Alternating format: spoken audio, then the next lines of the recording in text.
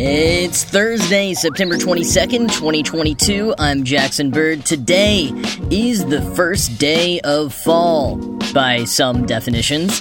Everything you need to know about the equinox, plus some seasonal music recommendations. An app that you can only use when your phone's battery is less than 5%, and why Queen Elizabeth II and other royal family members are buried in lead-lined coffins. Here's some cool stuff for your ride home. Today is officially the first day of fall, at least astronomically speaking, and in the northern hemisphere. Today is the first day of spring in the southern hemisphere, and when you celebrate the equinox could actually be today or tomorrow, based on what time zone you're in around the world. But generally speaking, an equinox to mark the changing of seasons is here, and all around the globe today or tomorrow, people will be experiencing an even split of 12 hours of daylight and 12 hours of darkness, more or less. Equinox comes from the Latin equus, for equal, and nox, for night, and it occurs when the sun crosses the celestial equator, an abstract projection of the Earth's actual equator line out into space.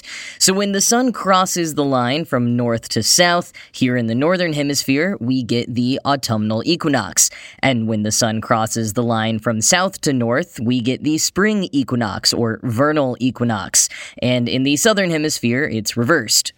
These equinoxes are basically the complement to the solstices, when the tilt of the Earth is at its maximum toward or away from the sun, giving us the longest and shortest days of sunlight in late June and late December.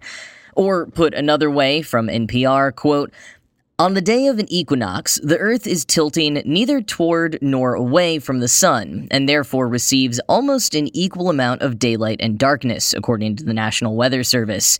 At places along the equator, the sun is directly overhead at about noon on these days.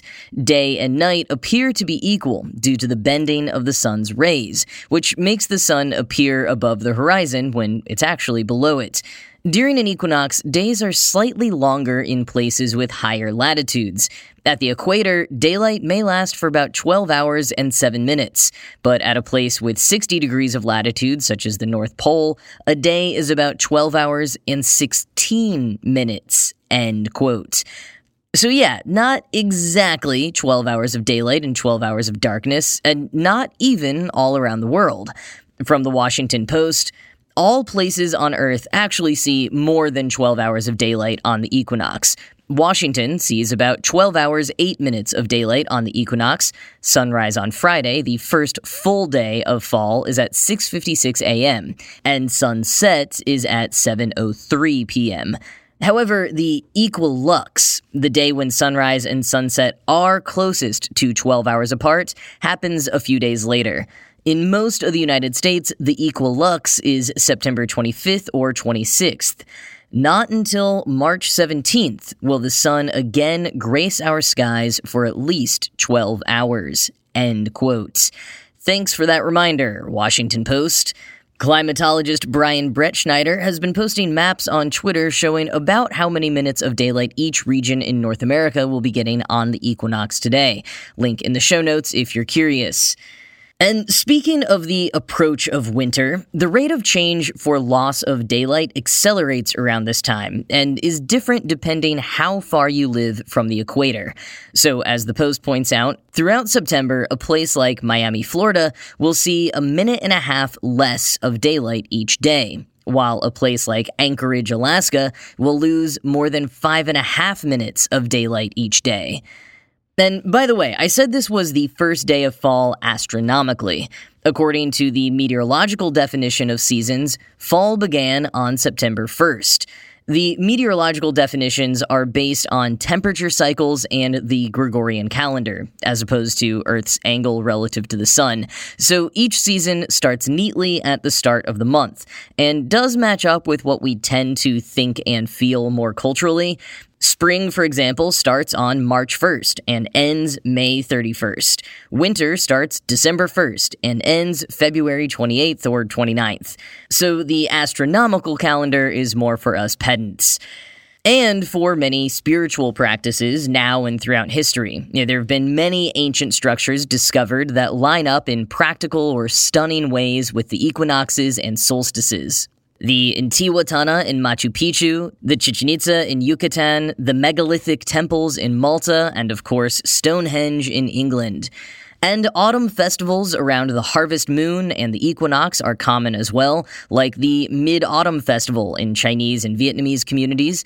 This year, the festival and the moon happened back on the 10th. The harvest moon is always the name given to the full moon that occurs closest to the fall equinox, either before or after, and is named because it was a full moon that gave a bit more light to farmers finishing their harvests when the days started getting shorter. Now, especially as someone who grew up in a part of the world where the changing of the seasons was less evident, I find all observations and celebrations of them endlessly fascinating. It's cool to get in touch with the natural world and to learn about how our ancestors celebrated these times. Just as they used quarterly festivals to break up monotony, to gather in gratitude, and to find pockets of joy during times of hardship, so too can we do all of those things. And in lives that are so filled with stimulation and obligations, glued to screens and living much of our lives indoors, it can be extra meaningful to break away and pause, reflect, literally touch grass or some yellowing leaves. If you want to hear me wax poetic even more about autumn, I'll put a link in the show notes to last year's episode on the first day of fall, in which I talked a bit more about ancient customs and shared a selection of autumn-themed poetry. For this year, I want to leave you with a few music recommendations. First is more of a music video recommendation. A friend shared with me a great video posted recently that features my all-time favorite song to listen to this time of year, Don't Fear the Reaper by Blue Oyster Cult, except all the images in this video are AI-generated images created by plugging each line of lyrics into Midjourney. It elicited some beautiful and creepy images that just really works. It is well worth a few minutes slowing down to really enjoy. And if you want more tunes, Matthew Perpetua, longtime music blogger, like OG blogger crowd, his Flux blog started in 2002, put out a nearly 7-hour-long playlist called This Was Autumn 1991. He describes it as a flashback to the Q4 that changed everything. In his newsletter, he further wrote, quote, "This is a pivotal moment in music history, particularly for rock music, as several game-changing blockbusters all hit around the same time. This isn't a full picture of the musical revolution of the early 90s. Garth Brooks hit a little earlier, and I can't feature him because he's not on streaming. Mariah Carey broke a year prior and was hitting her stride in 91, and a sea change for rap would happen around Dr. Dre's The Chronic and the Wu-Tang Clan's debut in 1993. But still, this is a clear pivot point, and in this playlist, you can hear the aesthetics of the 90s really click in." End quote. The epic playlist kicks off with Nirvana's Smells Like Teen Spirit and ends with Mark Cohn's Walking in Memphis. In between, you've got Superchunk, Pavement, The Pixies, Queen Latifah, Salt and Peppa, Marky Mark, Paula Abdul, Susie and the Banshees, Lenny Kravitz, NWA, Boyz II Men, Morrissey, and so much more. It is a pretty solid playlist. Perpetua's got links to listen on Spotify, Apple Music, and YouTube, all at the Flux blog link in the show notes. Definitely give Perpetua a follow on your platform of choice if you're into music. He drops enormous retrospective playlists on the regular and provides really good commentary to go along with them. Now, I don't claim to be as good or knowledgeable a curator as Perpetua, but I will also drop a link to what I call my Halloween Light playlist. There's some songs on there that you might put on more of a spooky October playlist, but for the most part, it is songs that I feel hit on the mood of fall. It's got some Echo and the Bunnymen, Donovan, the Rolling Stones, the Cranberries, the Smiths, the Yeah Yeah Yeahs, that sort of thing. And one more music rec, Weezer has been putting out seasonal albums all year long, and their latest, Autumn just dropped. Each album is stylized SZNZ for seasons, and this latest one is described as dance rock and inspired by, quote, indie sleaze sounds of the early to mid-aughts, end quote. Their winter EP will be out, of course, on the winter solstice.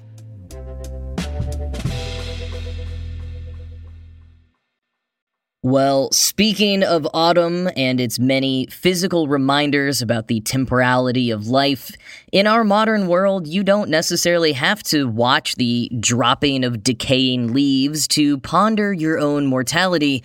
You face such themes every day when seeing your phone battery drain down and ultimately die. One app doesn't want you to be alone for such an experience. Die With Me launched back in 2018, but for some reason is getting another boost of popularity at the moment. At the time of recording, it's sitting at number 3 on the paid entertainment apps category in the Apple App Store. Now, the idea of Die With Me is simple. It's a chat room app that you can only access when your phone battery is at less than 5%. You can spend those last few dregs of battery commiserating with others awaiting the same fate as you, instead of using your phone's last breaths for anything useful you might have been trying to do when the battery ran down all the way. In the years since launching, they incorporated a payment tier that kind of takes the fun out of the whole situation, but if you are willing to cough up $1 to try an app that hasn't been updated in 3 years, go for it. It's on the Google Play Store as well, although the developer's website lists it as a project that lasted from 2018 to 2022, so further updates are probably not coming unless this mysterious boost in popularity pushes them to dive back in and give the app a shine. Regardless, it is a pretty interesting concept, and an old Vice article about it led me to another sort of anti-tech-ish project by Chris Bolin, a website and eventually newsletter that is only accessible offline. Bolin started the initial website, just a page attached to his main personal site, back in 2017, and then expanded it out to the Disconnect newsletter. Now, while you need to be online to initially type in the URLs of the sites, once you are there, the website prompts you to turn off your Wi-Fi, and you cannot see the rest of the website content until you do so. The newsletter hasn't been updated since 2019, but the content is still up there for you to read once you turn off your Wi-Fi. Bolin told Vice in 2017 that the sites work because your browser has the ability to notify a web page when something like going on or offline happens. Quote, basically, a lot of browser innovation has gone into supporting what's called offline first, usually mobile devices that have shaky internet connections. So I decided to turn it on its head and create an offline only page, end quote. As for his point in making the website, apart from it being a kind of cool trick, Bolin wrote on the main site, quote, to maintain a constant connection to the internet is to maintain a constant connection to interruptions, both external and internal. It's the internal distractions that are truly pernicious. You can mute Twitter notifications and log off from Slack, but how do you stop your own mind from derailing you? What if certain content required us to disconnect? What if readers had access to that glorious focus that makes devouring a novel for hours at a time so satisfying? What if creators could pair that with the power of modern devices? Our phones and laptops are amazing platforms for inventive content. If only we could harness our own attention. How many articles have you left half read because you chased a shiny underlined link? When you're offline, right here is the only place you can be. I can already hear the groans, but I have to be online for my job. I don't care. Make time. I bet the thing that makes you valuable is not your ability to Google something, but your ability to synthesize information. Do your research online, create offline. Now back to your regularly scheduled internet. Just remember to give yourself an occasional gift of disconnection. End quote. So, chat with other strangers while your phone dies and kill your router for a few minutes to read an offline webpage. They'll both be back again later, but maybe you'll have found a moment of silence or reflection in the meantime. And honestly, that's more than most of us can say most days.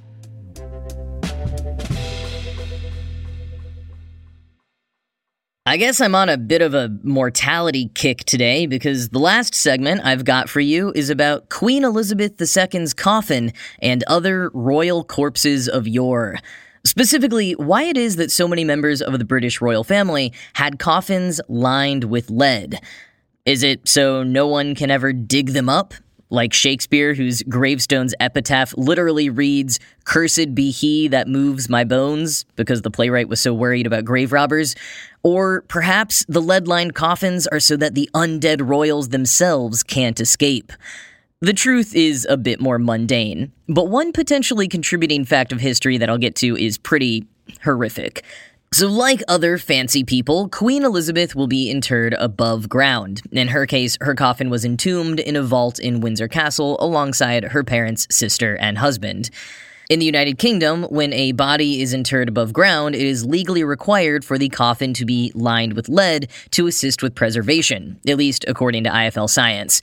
The main gist of that is certainly true, particularly before modern preservation techniques emerged in the 19th century onwards. Lining a coffin with lead was meant to help keep bodies of the deceased in better condition. Julian Taddeo, a professor of history at the University of Maryland, told the Washington Post, quote, "Lead helps keep out moisture and preserve the body for longer, and prevent smells and toxins from a dead body escaping." End quote. And continuing further from the Washington Post, quote, "The preservation measures are reminiscent of those used for ancient, high-ranking Egyptians, who were also placed in chambers rather than buried in the ground, and whose bodies were immaculately preserved. Using lead coffins is a long-lived royal tradition," said Mike Parker Pearson, a professor at University College London's Institute of Archaeology. He said the embalmed corpse of King Edward I, who died in 1307, was found in 1774 to be well preserved in his marble sarcophagus in Westminster Abbey.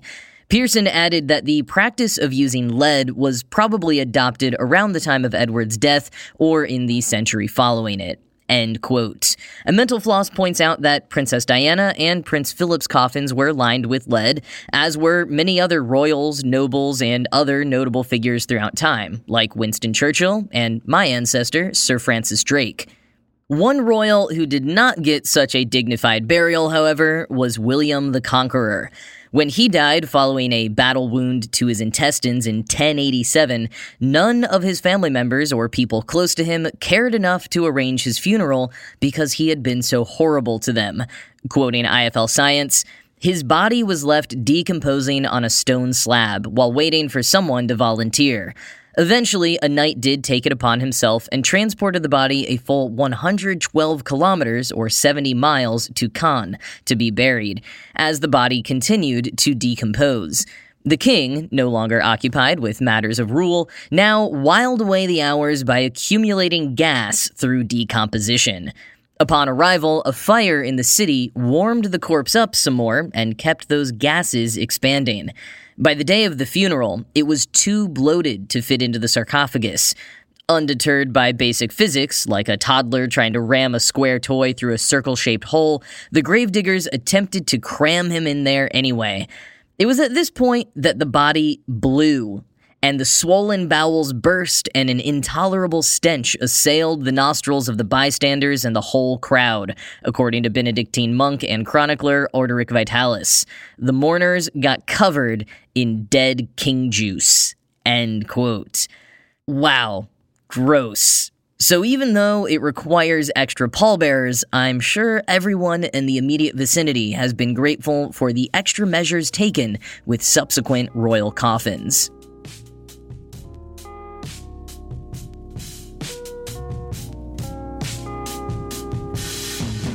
Well, alright, that is going to be it from me for today. This show was produced by Ride Home Media. I'm Jackson Bird, and I will talk to you again tomorrow.